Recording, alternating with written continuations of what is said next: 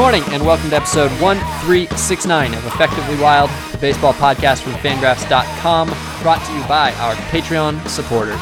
I'm Sam Miller of ESPN, along with Meg Rowley of Fangraphs.com and Ben Lindbergh of TheRinger.com. Hi, guys. How are you? I'm good. Hi. Well.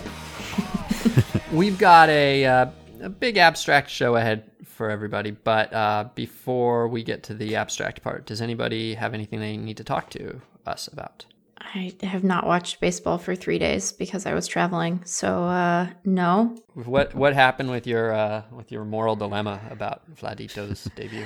I did not end up watching any of it, which was the right choice because my friend had a lovely time that was unobstructed by baseball, and so that was good. But I didn't. I feel like I've been napping for 3 days, and then I woke up, and now the Twins are leading the Central. It's very disorienting.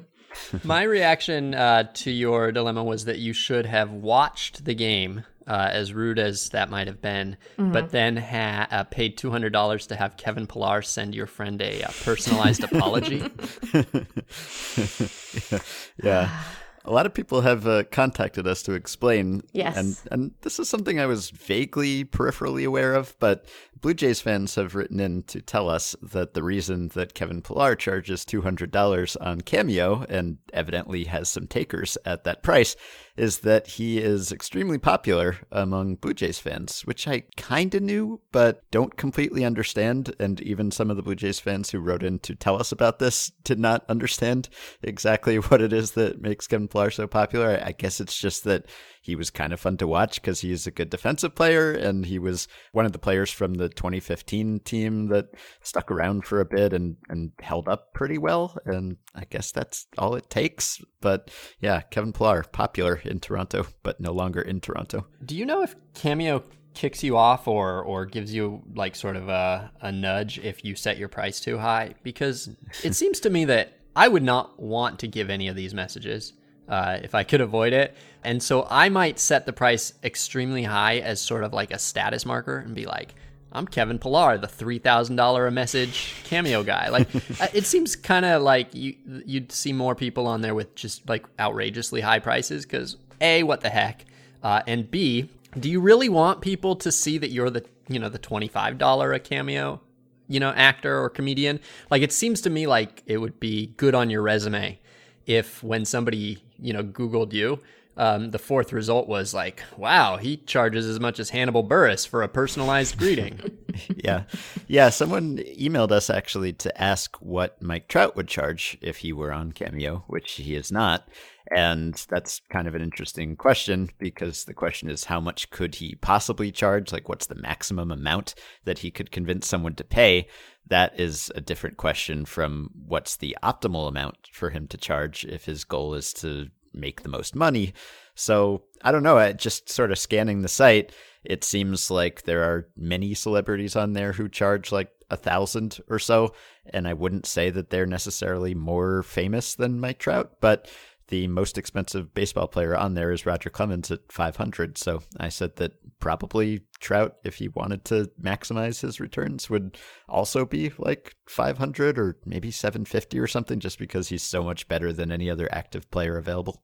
That seems right. Or he could like $4.99 it and be like, wow, you could get the best player in baseball for $1 less than Roger Clemens. Sounds like a pretty good deal. Yeah.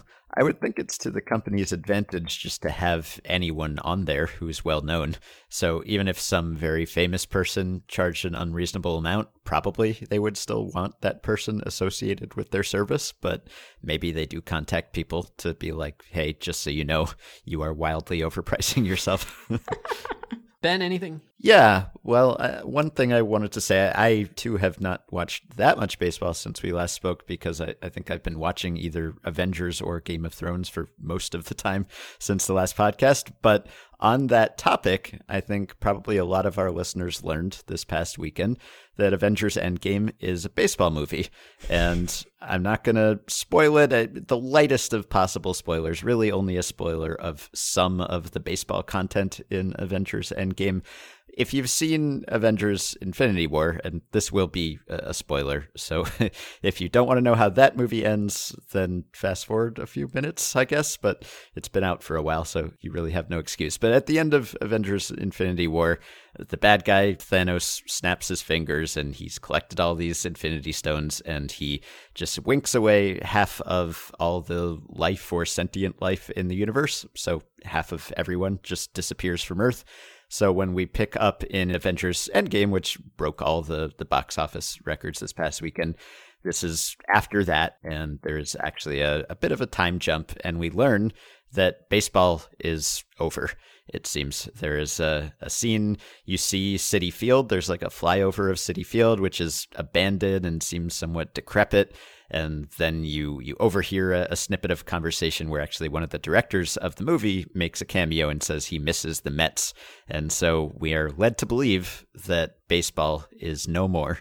And I want to know what you guys think about this scenario. If we had a Thanos snap and 50% of all people disappeared, would that be the end of baseball? This is going to see that you're not going to believe this, but this is going to come up later in this episode. Okay. In a way. Okay. And so let's hold that thought. All right, then. Okay, but so here's a question I have about that, and I have not yet seen Endgame, so you can tell me that you can't tell me. You can't speculate. But Major League Baseball does Marvel-themed promos, in partnership with Marvel, including Noah Syndergaard doing a Thor bobblehead. Sure. As Thor from... So... Well, that makes it a Marvel sport. It doesn't make the movie a baseball movie. And so does Noah Syndergaard exist in the MCU? Well, post-snap, Probably he's got not. about a 50% shot, but Poor Noah. I don't know. Finally, something worse for her body than playing for the Mets. Yeah. All right. So we'll discuss this. I don't know what that voice was. I just went with it. I'm very tired, you guys. That voice was appropriate for that joke. That was that joke voice. All right. So we good. will return to this topic, evidently. All right, so we're going to talk today about something that we were going to talk about it before the season began, but we didn't get to it. And we were prodded into it by a recent email that sort of got us thinking again along these lines. We're going to talk about what we would dictate happen in this baseball season if we could dictate anything, and if our only goal was increasing the amount of happiness worldwide by as much as possible. So this is extremely complicated, for one thing. Winning and losing and hits and outs are somewhat of a zero-sum affair, and so any team that you pick to win means that you are choosing to make other teams lose. I still, though, think that we all know that an act can bring more happiness to one person or more pain to one person than others based on the context of it in their life. I think one good example of this is the recent Chris Davis hitless streak, which I think brought a lot more unhappiness to Chris Davis, but also to the whole endeavor than it did when it was Eugenio Suarez or before that Craig Counsell, because Chris Davis was having this hitless streak while being paid an awful lot of money and while being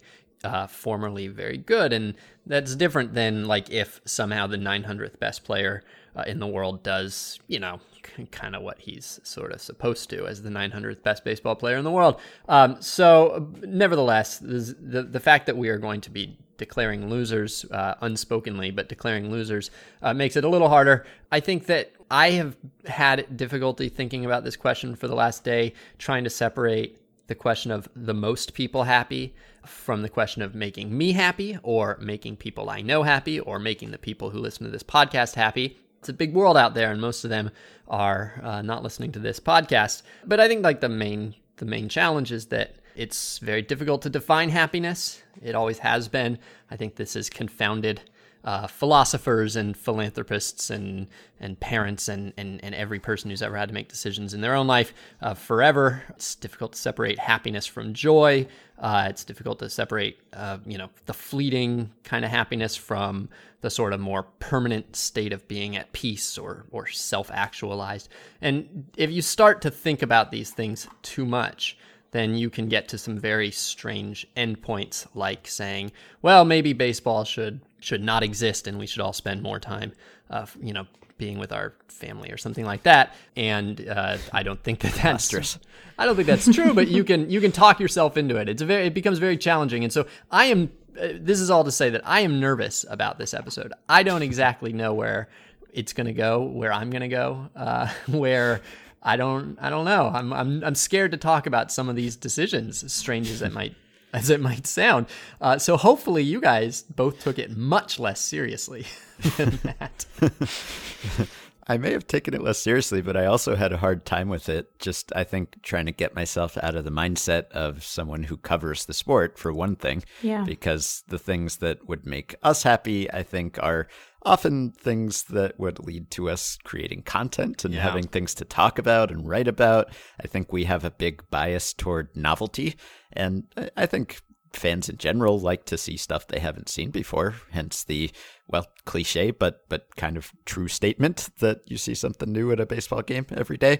So I think there's that, but you also have to take into account that, like, for instance, certain teams have more fans. And so maybe often the simple answer is just that the team with more fans is the one that leads to more happiness. So it is a hard one to answer. And even just like the distinguishing between a certain type of happiness and just a certain type of entertainment, like you mentioned Chris Davis, which kind of depressed me, but there was a lot of content created around Chris Davis and a lot of people consuming that content, which leads me to believe that there was interest in Chris Davis's slump, that people were seeking out what he was doing, that there was some interest from day to day in whether he had gotten a hit. And so I don't know whether, if we're looking for a distraction from death or just something to keep us occupied, whether it was bad or not, even kind of depressing as it was. And there were even some positive aspects to it. Like, it seemed like he was not getting booed so much as he was getting ovations and support. And then it was nice when he actually broke through at the end of it. So even that is not quite as open and shut a case, I think, as it seems like it would be. No, I totally agree. You're absolutely right. I think that the case that it being Chris Davis made it different than it being Craig Counsell holds, but I don't know whether that means that it brought more pleasure to the world than if it had been Counsell, or more pain than if it had been Counsell. Meg and I talked at one point about what would be the most painful way to see it end. Yeah. And I think we concluded it would be getting a hit against a position player pitching in a blowout. Yeah. Because people don't remember. You know, your memory does a very good job of sparing you from things. Like, we forget stuff, and I think we have to forget things in order to survive as human beings, because if we could remember all of the stuff, we would just be incapacitated by all of the small bummers that we've accumulated over the course of our lives. And we would forget, we forget all the hits that very good or very bad baseball players have against, really bad relievers or position players pitching. But we would remember that. We would remember that fact of his biography in an outsized way. And I think it would be quietly sad every time it gets brought up. Yeah. I'm glad that didn't happen. You're right, though. I think that Chris Davis did basically seem like he handled it well, that he hit some balls hard and he could still smile when they were outs. Mm-hmm. So anyway, I have given no other instructions. We have a couple of categories, but otherwise there have been no instructions given, no limits on realism or definitions or anything like that. But I will state up front personally that I aspired to be fairly realistic, not necessarily practical, but realistic. And I focused pretty much entirely on the happiness of the baseball aware. So, like, for instance, some cities winning the World Series would create worse traffic with their parades. And so that would mean less happiness for the baseball unaware. And I didn't really consider that. Perhaps I should have. I also didn't really make it, I did not create a scenario where, to be like broad and I didn't, no cures for cancer are coming out of my hypothetical season. You know what I mean? Mm-hmm. Yeah. And I probably also considered, I did ultimately conclude that I was going to accept the premise that caring about baseball is a net positive, and I was not going to pick any outcomes that were likely to turn people away from the game, and I would favor outcomes that would cause more interest. Mm-hmm.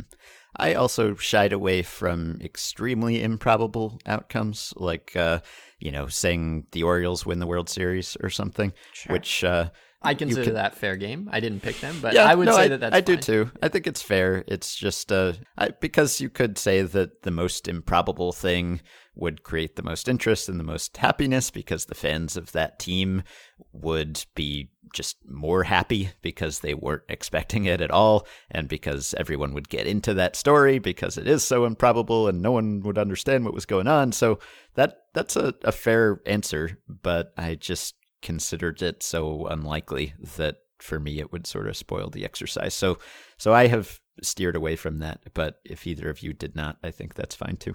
Well, one of the categories was World Series champ, so I guess maybe we should just start with that. So Ben, who did you pick to win the World Series? I picked the Phillies to win the World Series, and I did that for a couple reasons. I think one, we went through and we picked all the division winners too, and I picked the Phillies just because I like the fact that they really tried and they invested, and I think it's better for baseball that a team like that kind of went out and bought a bunch of players would be rewarded for that and possibly set an example to other teams.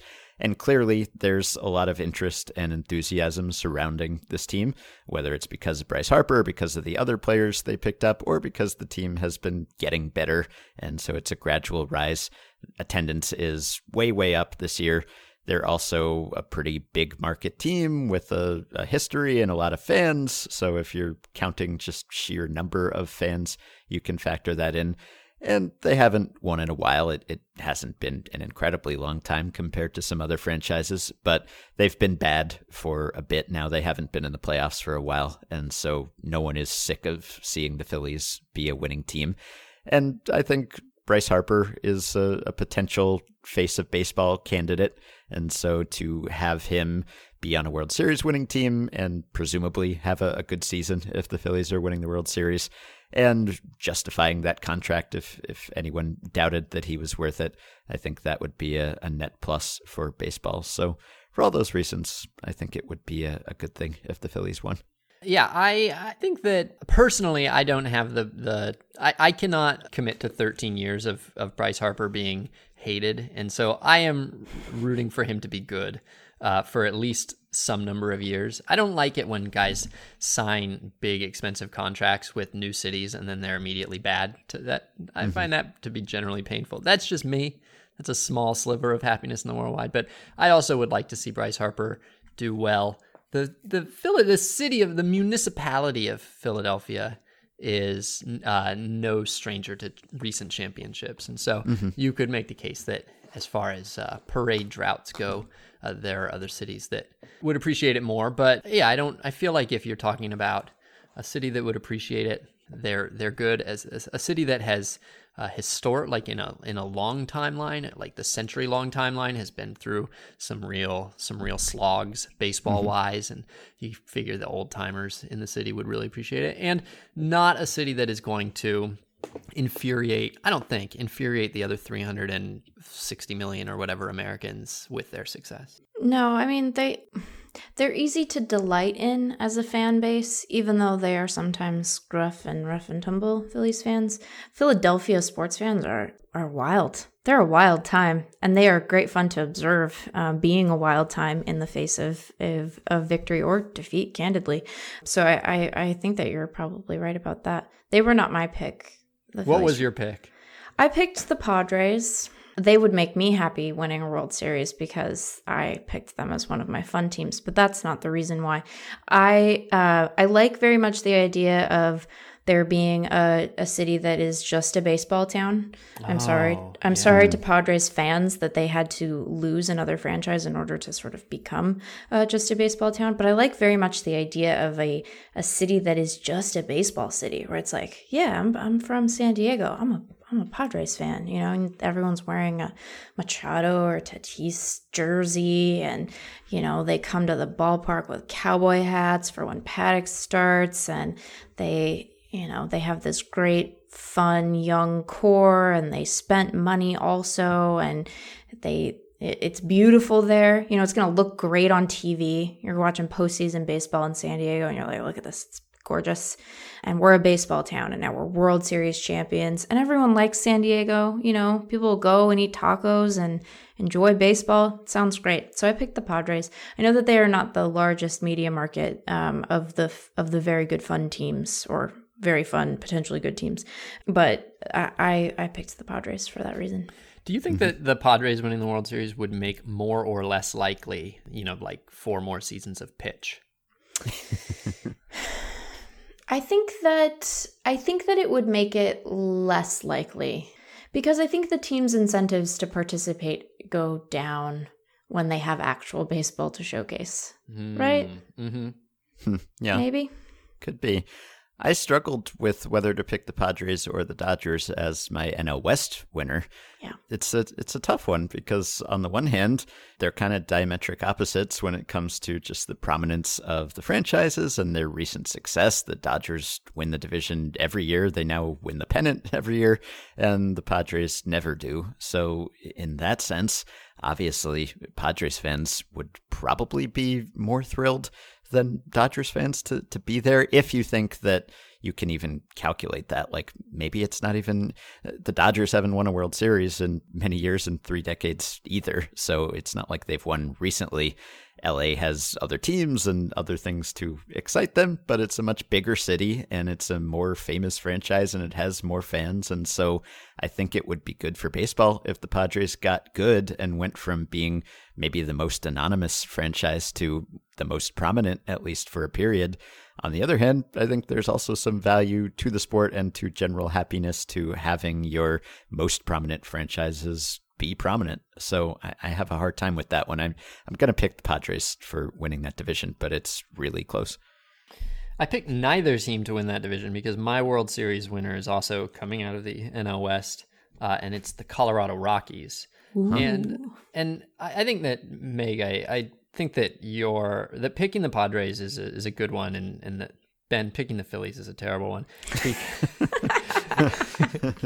Because I really think that by far the most happiness inducing championship is the first one of your lifetime, particularly if it's been, more than, I think once you get to about the age of 20 or so, if your team hasn't won one yet, you really start to doubt that it will ever happen. You start to worry that you will die without seeing it. And once you get to like 30, then it really feels like it probably won't.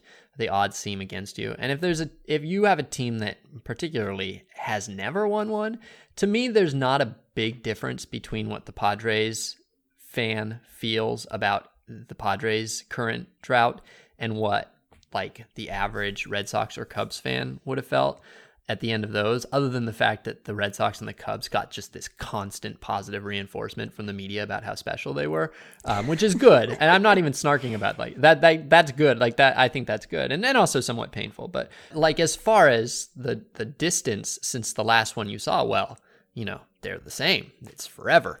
I was just talking to someone the other day about how when I was 7, I thought that wow, I've been alive forever. I've been the entire existence of my world has only lasted 7 years, and it feels like forever. The beginning of your memories feels like a long time ago, no matter how old you are. And so then you start thinking, and I might live another 80 years. That's a long, long time. And now I'm, much older than that. And it kind of feels like the same amount of time has passed since my first memories. It feels the same. That's it. That's the whole thing. That's the entire data set from your subjectivity. So the Padres have gone forever.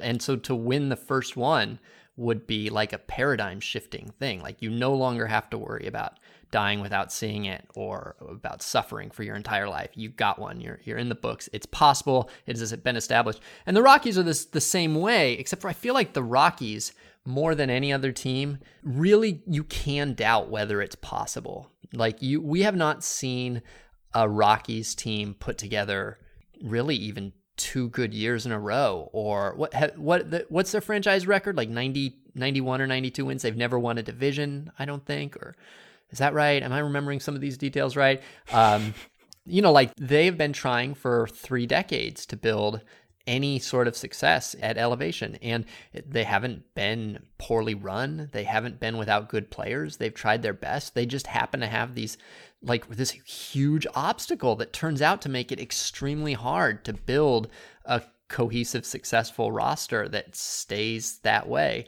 And I feel like if I were a 38-year-old Rockies fan right now, I would really I would probably maybe bet against seeing a World Series even in the next 38 years, just because of how difficult it has proven to be. And so for them to win one, I really feel like would be like, being told like that some, like being told that the universe loves you for the first time. I wonder if you could quantify the feeling, if you had someone in an fMRI machine or something as their team was winning the first World Series ever, and I don't know, the second of their lifetime or something like that, whether you could even tell the difference, like would the degree of dopamine release or however you would measure that. Maybe there's like a deeper lingering satisfaction that is different after the first one and kind of plays out over time. But I wonder in the moment whether you can even detect that difference, because they're both euphoric, I think. So. Oh, well, I, of the 3 of us, probably have the highest degree of active fandom for a major league franchise. I think that's safe to say among the 3 of us. So you're also the one of the 3 of us who can't speak from experience about their team winning World Series. I qualify for this experiment in a number of different ways. I will volunteer my body to science. So now all we need is for the Mariners to win 2 World Series in my lifetime, and for this podcast to last that long. And then we'll have an answer for you, Ben. But I volunteer as a tribute to science. We like science. It could be. I mean, everything I just said could be wrong. Because I felt pretty amazing when the Seahawks won the Super Bowl. Yeah. For the first time. Did they win again? They did not. We're not going to talk about that. Is this they went, but then they called pass? Is this what I'm remembering right? Yeah. Yes, Sam. That's right. So if I am, one way that I could be entirely wrong about this is that it could be that you spend your whole life anticipating the first championship, and as soon as it happens and it becomes real, then the sort of like impermanence of it immediately becomes, you start to realize, oh, they're just going to play a new season next year. This doesn't change anything. It was actually all an empty goal that I was pursuing. And so like that sort of anxiety about the meaningless of it all kicks in. But then when you win the second one, you're like, oh, well, this was still fun too. And it kind of reassures you that like, it's fun and you're going to keep having fun forever. And Ben and I both grew up rooting for teams that ultimately won multiple World Series in a short period of time. And I will say that as a Giants fan in 2010, it was like a completely tearful event. It was it was as happy as I could be. In 2012, I don't even remember if I watched the last game. It was fine. And so that would, and the third one, like more of the same, right? And it's hard to untangle that from the fact that it was now my career, and had it. So I don't really know why, but I always sort of felt like a big part of it was that after the first one, I quit caring as a fan. But I mean, I'm still a fair, like it hasn't, the fact that they won multiple more World Series didn't make me less happy, I don't think.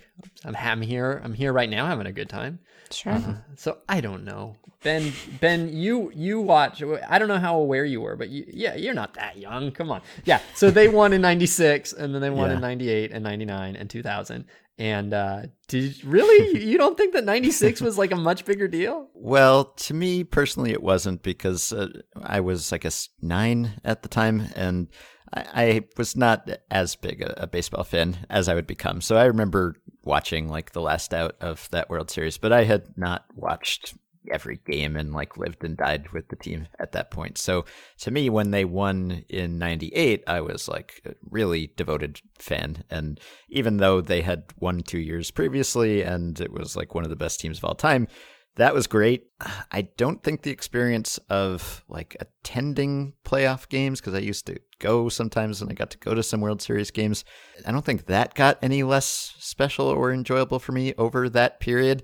And when they lost in 2001, I was like extremely devastated, which no one should feel any sympathy for me. But I was, even though they had just won a whole bunch of times, and I was still a kid. So, you know, if I had been older, probably I would have been more philosophical about it. But at the time, I was pretty much just as into everyone. And when they lost, I mean, typical Yankees fan at the time, I guess I was not like, well, we'll get them next time, or we've had our fun, so let's give someone else a turn. I just kind of wanted to keep winning every time. So maybe there was some slight difference, and maybe because I was a kid, it doesn't count and you experience it differently anyway. But for me, there was not a huge drop off in enjoyment. The Padres in this decade, I'm looking at their top player each year this decade, which you can look at on the franchise history page for a team at Baseball Reference, and they have not had the same top player 2 years in a row at any point in this. No, not even 2 years, like not 2 years, not in a row. They've had 10 years, and Fernando Tatis is currently their 10th top player, and only one player in that entire time is over 4.5 WAR, which is like 4.5 WAR is an all-star, but it's not even an MVP candidate. And these are the 10. Adrian Gonzalez, who was like a legit like stud, right? I mean, legitimately fun to watch, awesome. But then Cameron Maybin, Chase Headley, Chris Denorfia, Seth Smith, Justin Upton, Will Myers, Ulysses Chassin, Hunter Renfroe. And so you have to figure if they won a World Series. For a lot of Padres fans, like you have to figure if they won a World Series, they would have a couple of guys who were better than that, who were stars. And in fact, this year they have a couple guys who are probably better than anybody I just named. So just for Padres fans who get to see a level of play that they haven't even seen like at one spot in the field for a decade would be pretty charged up. So I wrote about that when they signed Machado. I think I had a table of like single seasons of some number of WAR or higher and the number of seasons per franchise over the past 20 something years. And I think Padres were like second to last, just above the Pirates. But yeah, it's almost shocking just how few star level seasons and like consistent stars the Padres have had throughout their history. Yeah, so they don't get to know anybody. Now they get to know. It's like they're all going to be in it. They're all going to be in it together in their baseball city, the city of baseball. The city of baseball. All right. Are you mad, Meg, that neither of us picked the Mariners? No. Neither me or Ben picked I'm not mad. All right. Have you seen the Mariners pitching? We don't need a World Series of that. Can you imagine making the country watch Mike Leake pitch? It would be the worst. What an unkind. It would... that infield defense. Good grief. I think America would fall in love with Daniel Vogelbach, though. I think America would fall in love with him a little bit. I think that would happen. Mm-hmm. I did pick the Mariners as my division winner, at least. I did not. I did not either. No.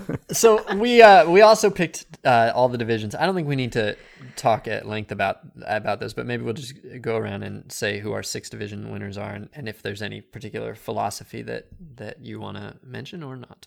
So, Meg, why don't you start on that? I will start. I picked the Rays because I think that this is going against the idea of numbers as making the most happiness. But I will say that between Yankees fans and Red Sox fans, I think I would still take the field in terms of, I bet every other franchise in baseball's fan base maybe outnumbers those two combined. It would be close, but I think it would happen. And so I think that a lot of other baseball fans would kind of like to stick it to them, to both those teams. And I also just think the Rays are super fun, and they're playing good baseball, and they're doing fun, creative things. And I think the combination of their own specific brand of baseball, which I find interesting and sort of intellectually stimulating, coupled with the screw 'em aspect of the Yankees Yankees or Red Sox not winning would maximize happiness. So I picked the Rays. I picked the Rays too. I'll just say, I mean, I think that, no one goes to Rays games, but they do have fans. People watch Rays games, so there is a fan base there. And Yankees and the Red Sox, I think, are probably the two teams that would produce significant happiness by not winning in a large number of people.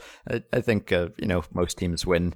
If it's not your team, you're sort of indifferent to it. But those teams are probably the most likely to produce happiness in people just by losing or not winning. And then also, just my main grounds for picking them, I think, was that they're kind of one of the teams in the most precarious position in baseball in terms of like likeliness to move or, I don't know, not be contracted probably, but go somewhere else and not be there anymore. And it seems advantageous and good for people in general to have the weakest franchises be stronger. So I think that it would be good if the Rays won a World Series, even if it hastened their departure. I don't know whether that would lead to them staying or leaving, but it would probably be a good thing. It could save baseball in Tampa. Mm-hmm. Although if they moved, then... Right. Like, maybe you don't... Maybe that's the problem, right? Yeah. We'd have to think about that more. But yeah, I picked the Rays. I picked in the Central, I picked the Twins because as much as I think Francisco Lindor brings great joy to very many people, among other members of Cleveland's team, this was actually, I went in a different direction than the prompt on this pick because I think that this pick was about teaching Cleveland a lesson, in addition to the Twins having the patron saint of the podcast on their roster. And wouldn't it just be great to see Astudillo in the postseason? Wouldn't we all just delight in that? So I picked the Twins.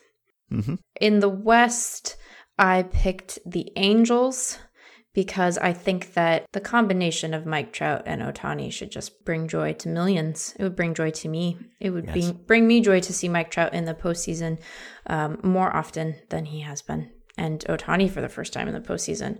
What great fun. And then you could dream on what postseason Ohtani when he's back from the elbow will do. And so you get to forecast into the future and predict future happiness. And so I picked the Angels.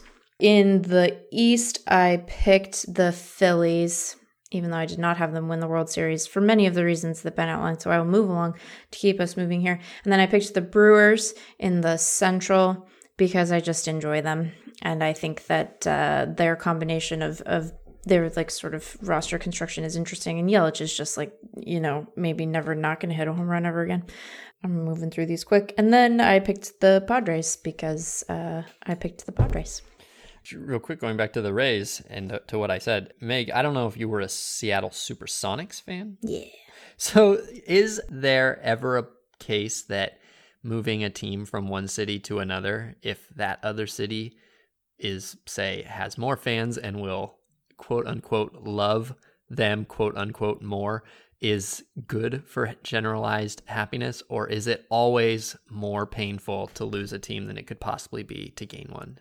And we should never root for it. You should never root for it. Okay. So I take back what I said about the Rays. Well, and it's tricky because then you're in an odd position where you're just constantly rooting for expansion, right? Because I would like very much for Seattle to have an NBA franchise back, but I don't want another city to endure what I did and what, everyone I know who liked the Sonics endured. So, yeah. So in that respect, I guess it's good because you're rooting for the expansion and sort of broadening of the sport, but at a terrible price. It's just the worst. All right, I will do my divisions, my division winners. My division winners, I'm going to go out of order. I have the Rockies, as you know, although I could have had them going in as a wild card, which would have been kind of fitting, I guess.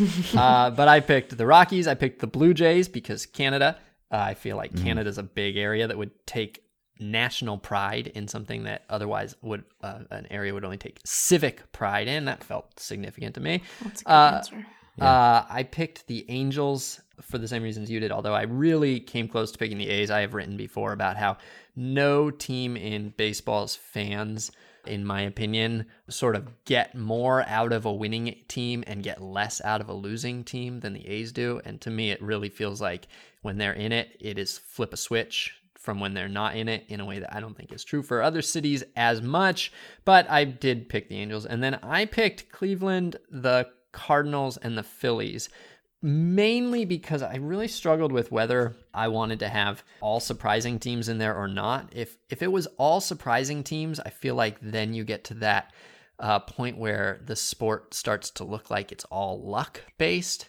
And I didn't know if I thought that people would be happier to think that the world was just luck based. But then I kept thinking about how well it kind of is in big ways. Like, you know, all of these ball players were, you know, to use an on the nose saying, born on third when it comes to baseball. They were all born with the ability to do incredible baseball things. And that is true. And so maybe it would be better if we all realized that, like, you know, there's tons of luck involved. And then I started wondering if there's even free will. And I decided ultimately to have it not to have it not be chaos. And so I wanted to have some good teams that actually looked like they got there because goodness pays off. And so those are my division winners. All right. Well, I had the Rays, although I think the Blue Jays are probably a better answer in retrospect. I had Cleveland, just because they've suffered enough, longest drought, etc. And I see the appeal of making ownership pay for not investing, but that only makes a couple people unhappy, whereas them winning would make a lot of Cleveland fans happy. And there may not be as many Cleveland fans as there are fans of other teams, but they've suffered. You've already ruled out them winning the World Series, though. And so is it, yes, if they're in a World Series drought, does making the playoffs make the World Series drought even worse, or does it make it? I can confirm that not being in the playoffs ever for a very long time is actually very terrible. And I say that as someone who delights in little stuff and doesn't think that we should be overly fussy about postseason records at all. But it's nice to go to the dance every now and again. That's what I have to say about that. All right. Yeah, all right. Good. You know, I took the Phillies, and I took the Padres. That was a tough one for me, but I did take the Padres, and I took the Cardinals too. I'm sort of surprised that two of us took the Cardinals. I thought long and hard about the Pirates, but because of a combination of implausibility, I just can't really see that happening. But also, just it seems like there's some advantage to having a team like the Cardinals that has lots of fans and a big geographic territory. It's probably good to have that type of franchise win. They have won, but they haven't won a whole lot recently. They haven't been in the playoffs since 2015. They haven't won since 2011. I know that's not really that long ago in the grand scheme of things, but feels like we're a little less sick of the Cardinals than we were a few years ago. We're ready for them to be good again. It's hard for me not to pick the Pirates because they had the 20-year drought of losing teams, and then when they finally got good again, they kept losing in the wild card game. And now they've got an ownership that just doesn't spend much, and it's pretty depressing to be a Pirates fan. So if they somehow won, that would reward that ownership behavior, but it would actually make a lot of Pirates fans very happy. So I came close there, but ultimately I went with the Cardinals, and then I went with the Mariners in the West also, just because of the extremely long drought. I really did not think that market size was a big factor in any of these things, because I feel like if you take a team like the Yankees, who none of us even picked for the division, so maybe I'm arguing a straw man here, but yes, more people would celebrate that win, but I feel like they would celebrate it a little bit more shallowly. And I don't mean that as an insult to the fandom of Yankees fans, but just to say that they have a lot more things to celebrate about the city, New York, which is all that regional fandom is. It's like a way of going, look at my city. I mean, if the Yankees don't win, like, they still have the best museums in the country, right? Like, they still like get all the cool bands that show up. Like, they write songs about your city all the time. Like, nobody's gonna be like, boy, New York, I don't know about it anymore. And so, so I don't know. I don't know how much municipal pride is something that we even literalize when it comes to our fandom, or if it's just a sorting mechanism. So maybe I shouldn't be thinking about it that way. Maybe once you pick a team, you completely separate the team from the city. But I don't know. That's sort of what I was thinking. Oh, I don't think that people separate it very much at all. I don't think that they do. I think you become accustomed to a lifestyle Right. And that's just part of your lifestyle. It's like, here's my very winning baseball team and I get to go to the Met, and it's not something fancy or special, even though it is quite special. It's also everyday kind of special, as opposed to some place that you visit on vacation that you take pictures of and you make a point of seeing and you plan out time in your day.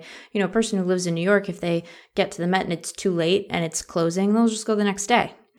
Other people don't get to do that. If they miss it, then they have to fly back to Cleveland, and who knows when they'll see it again. Yeah.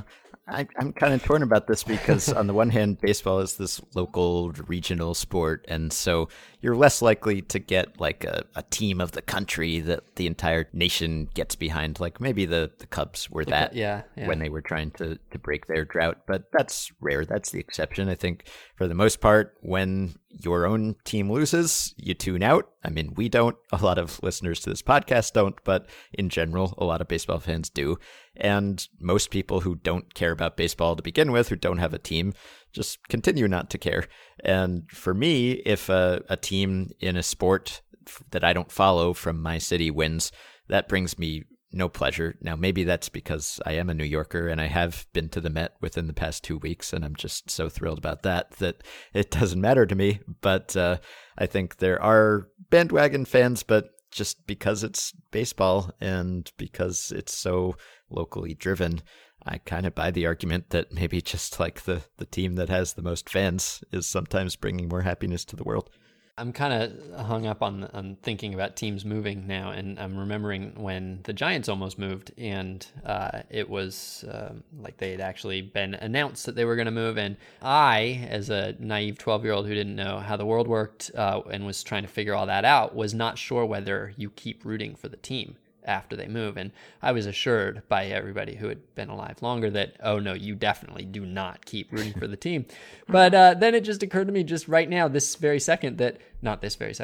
seconds ago, that whenever a team has moved, there have been a handful of people from that city that also moved to the same city at the same time. Like I could have moved to Tampa Bay with my family that year. And how weird would that be? Yeah. They're just there still. I bet you would be even more attached because, it's good to have things anchor you, right, when you're in a new situation. But totally. Like I will say the following, which is that I have not paid very close attention to the NBA since the Sonics became the Thunder, but I felt deep joy when the Thunder lost to the Trailblazers. I was like, yeah, you should get it, Damian Lillard. You do it.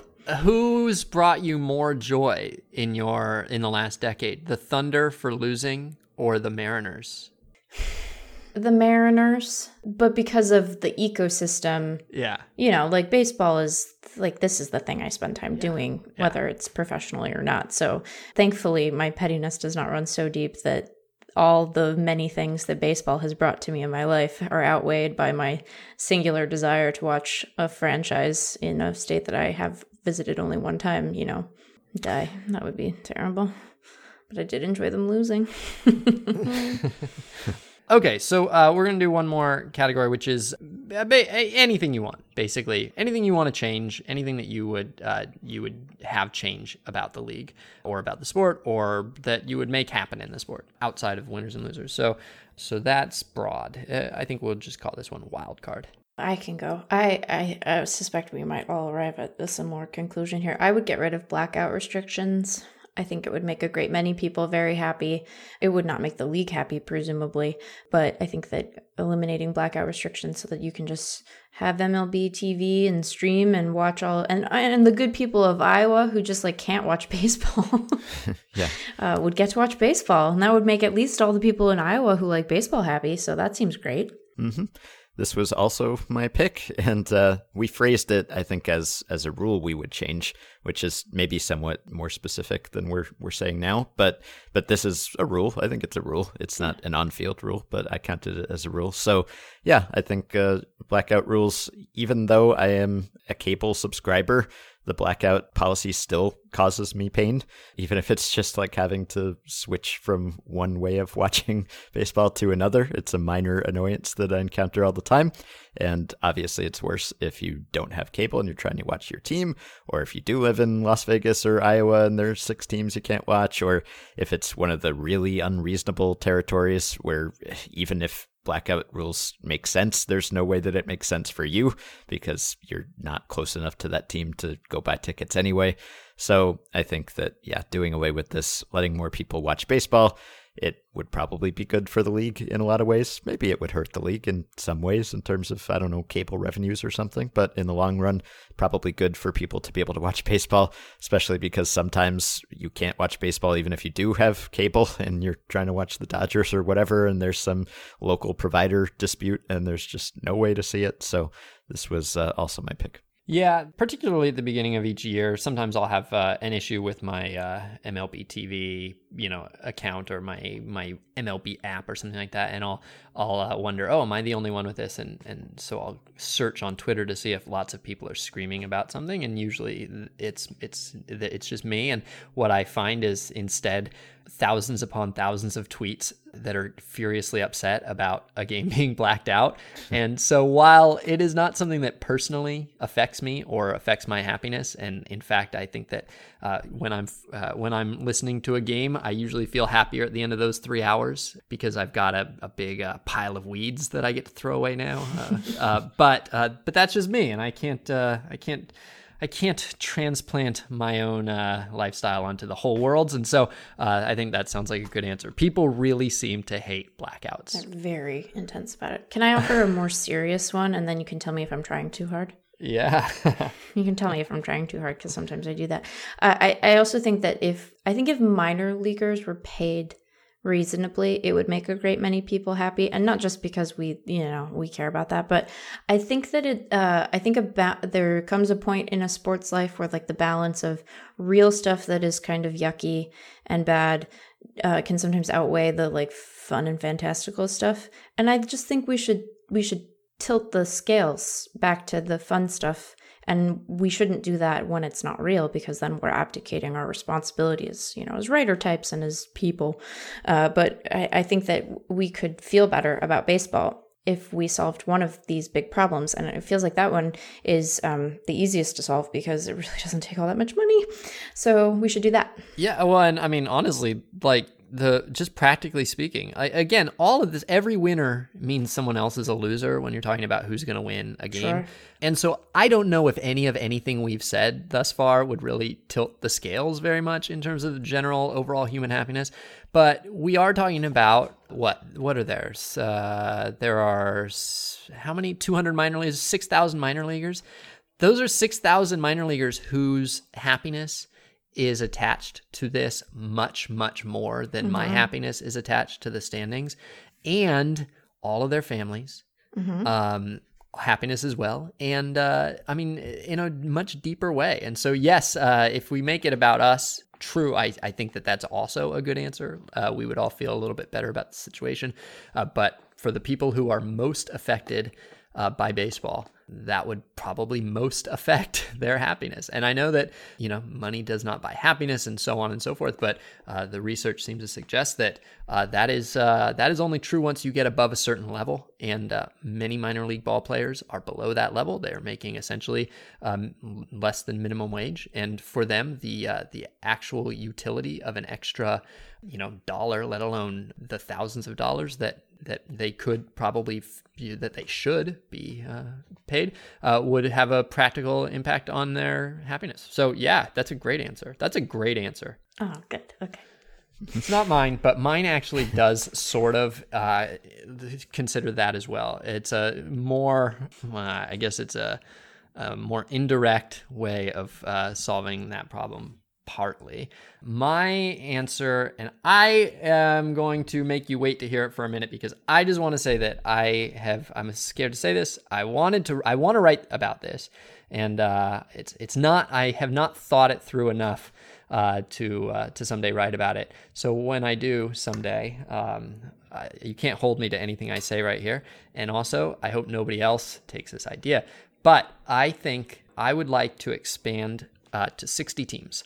I think that's what would save baseball, to expand to 60 teams right now. 60, not 32, 60.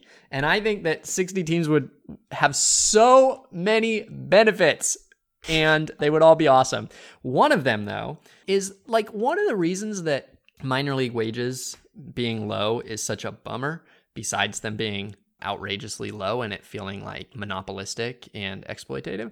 But another reason is that a lot of minor leaguers don't make the majors. And if you made it a lot easier to make it to the majors, then at least the payoff to the sort of quote unquote internship or whatever. It's the third time I said quote unquote, but two of them were previously linked. But anyway, that what did they call it? Like, didn't the Congress call it an internship or something like that, or an apprenticeship? Apprenticeship, I think. It would make more sense if you had a decent chance of actually reaching, journeyman's wages at the end of it, and they make it practically impossible to get to the majors. There need to be a lot more major leaguers, is what I'm saying. It would be great to have more major leaguers. It is one of the most joyful things that you can do is make the majors.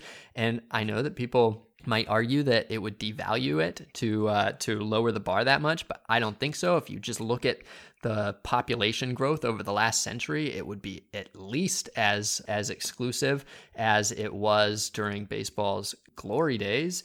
And so A, lots more major league debuts, which I like. B, lots more financially secure ball players, which I would think then would make the minor league years a lot less sort of terrifying and problematic. 3, it's a regional sport. They need to expand the number of regions that have their own team, I think. D, we talk all the time about how there are no records broken anymore. If you had twice as many players as hitting 400 again, because they get to face AAA pitching half the time, basically. And I think that I have other reasons as well, but I think that you could also pair this with a shortening of a season, which I think would be probably good for everybody. I think that the season is, honestly, I think the season is somewhat uncomfortably long for the ball players. I think it's too physically straining for the style of play that they play these days. And if you shortened it, you could have healthier ball players. And if you had twice as many teams, you could still have the daily aspect of it. You could have, basically like 100 games for 60 teams would actually be, 25% more games, or I guess 33% more games than there are right now. And so for those and other reasons, I would double the number of teams.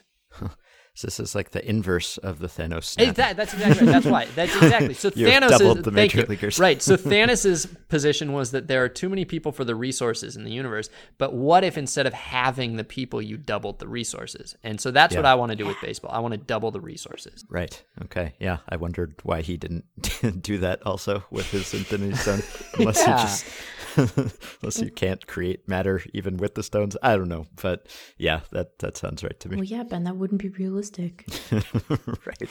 All right. And just think about how cool it'd be for there to be more teams. There'd be so many people who live too far away from a park right now who could go to a park, and there'd be complications, but I've thought those all through and they work out. Don't worry. Yeah. Some of those teams would probably be tough to sustain. Maybe it would make it less special to have a team if there are twice as many teams. Well, but then you get back to the place thing, right? Because those other teams, they're not in your place. They're not in your right. And right? just look. That's our team. That's our place's team. Exactly. You don't care. And plus, I'd have 5 teams in New York, for instance. And so you would have.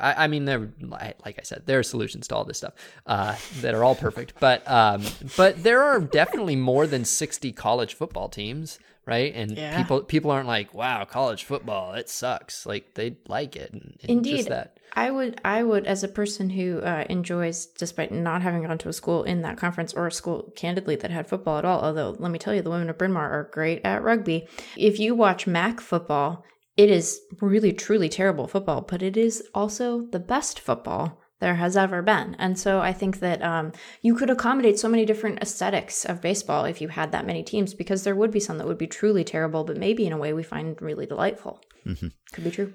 Yeah. It's there's a lot more than 60, soccer teams. There's a lot more than 60, I don't know, things in the world. So All right. I think you could handle 60 teams. Okay.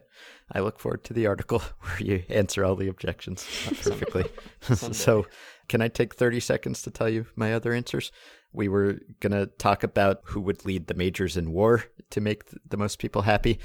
I said Vlad Jr., just because he's already making a lot of people happy, and it would lead to more Vlad Sr. tweets and fun videos, and also the Canada thing. And he's just fun and could be a big breakout star, so he's my guy. You had a category, just name anything that could happen, big or small, and I think it should be someone makes a credible run at the DiMaggio hitting streak. I think that would just be, any year, that would be the thing that would make us most entertained about baseball, probably. And then lastly, this was actually inspired, this discussion, we had it today because of a listener email from listener Sam, who wanted to know what the change in World Series outcome we would choose to make the most people happy. I took this as just like the loser of the series wins the series instead. I don't know if that's how he meant it, but I picked the 1997 Cleveland team beating the Marlins instead of losing to the Marlins. I think that would have a lot of benefits. Obviously, it would snap that streak of them never winning. It was a close series anyway. They basically deserved it as it was. And those 90s Cleveland teams were just so much fun that I think they should be recognized, even though 97, that was post-Lofton, post-Bell, post-Murray, but still really fun teams. And I don't know, if you think the Marlins are not good for baseball, maybe them not winning would have sent them away sooner, and maybe the fire sale would have been a little less embarrassing if the Marlins had lost instead of winning. So, so that's a good one. I would have probably gone with the Yankees after in 2001. Despite it being the Yankees, just because I could get on board with that one. Yeah. Well, I guess since Ben forced us into the lightning round, Meg, do you want to answer those other two? You don't have to. I think that I like the answer of giving the Yankees the series in 2001. I don't think that you can do that without taking one away, though. Ooh, then that everybody's happy. Then. Yeah, Maybe, and then you got the '98 Padres. Sure, right? Yeah, I like that. That's a good tradesies. You can go tradesies on that because I think you want them winning in 2001 because it just would have meant a great deal to a lot of folks. But I think that baseball should also be an exercise in sadness and fairness, and so they should lose one, and then the Padres can get that one in 98. Do you have a WAR leader?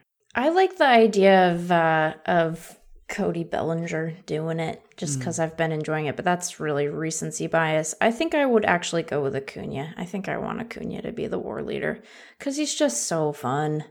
Although we'll continue to feel gross about that contract if he does it, but I think it's good to have fun and also seriousness at the same time, so I think Acuna is my actual answer. And I went with Mike Trout for the WAR leader, just because that is the one thing that we're watching that, that 100 years from now could be the most, historically significant. He could be the greatest player of all time. Right. And I think if I can do anything to increase the the sort of significance of this era of baseball historically, and to give me something to root for every single day, it would be to make sure that Mike Trout continues to not only be healthy and awesome, but historically awesome. So, so I went with Mike Trout. I think that Ben's pick for the '97 World Series is really strong because I don't think anybody really feels good about the Marlins having two for one thing. That seems wrong. I'm glad we engaged this question because your answers were good, but also, are you guys checking out what Trey Mancini's been doing with the Baltimore Orioles? Yeah, but he's, I was. Sorry, I was looking at the leaderboard to remind myself of this answer. Trey Mancini is a 169 WRC+. What's that about? Yeah. What you doing, Trey? He got hurt, though. Oh. He's been out the last few days. I think he got hit by a pitch. Did that happen while I was at this bachelorette party? Yeah, it did. Friday, I think. You lose so much. Yeah. Man. You fell behind on the Trey Mancini news. All right. Okay. Folks, that was fun. Thank you. Thank you. Let's think of more things that we can talk about. Okay. Okay.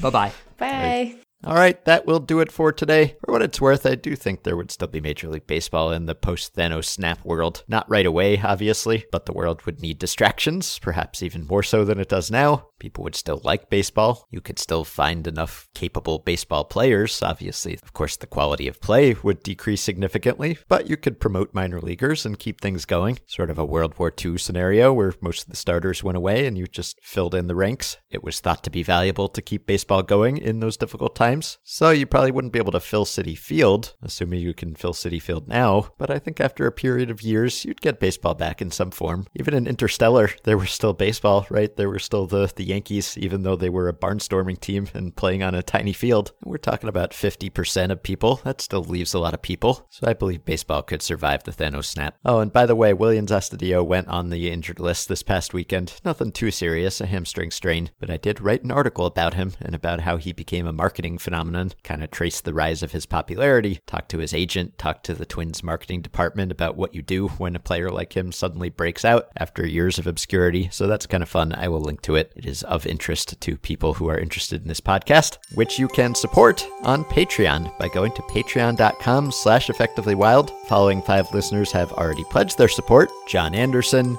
Ian Swerka, Roark Adeline, Evan Kirkwood, and Zach Wirtz. Thanks to all of you. You can join our Facebook group at facebook.com/groups/effectivelywild, and you can rate and review and subscribe to Effectively Wild on iTunes and other podcast platforms. Keep your questions and comments for me and Sam and Meg coming via email at podcast@fangraphs.com or via the Patreon messaging system if you're a supporter. Thanks to Dylan Higgins for his editing assistance. You can pre-order my book, The MVP Machine, if you have already done so, or if you plan to in the near future. Email some proof that you pre-ordered, a confirmation email or a receipt or a screenshot or something to themvpmachine@gmail.com. And when the book comes out on June 4th, you will receive some pre-order bonuses. Bonus chapter, a conversation between me and Travis about the book, some other goodies you won't want to miss. Your pre-orders are much appreciated. We will be back with another episode soon, so we'll talk to you then.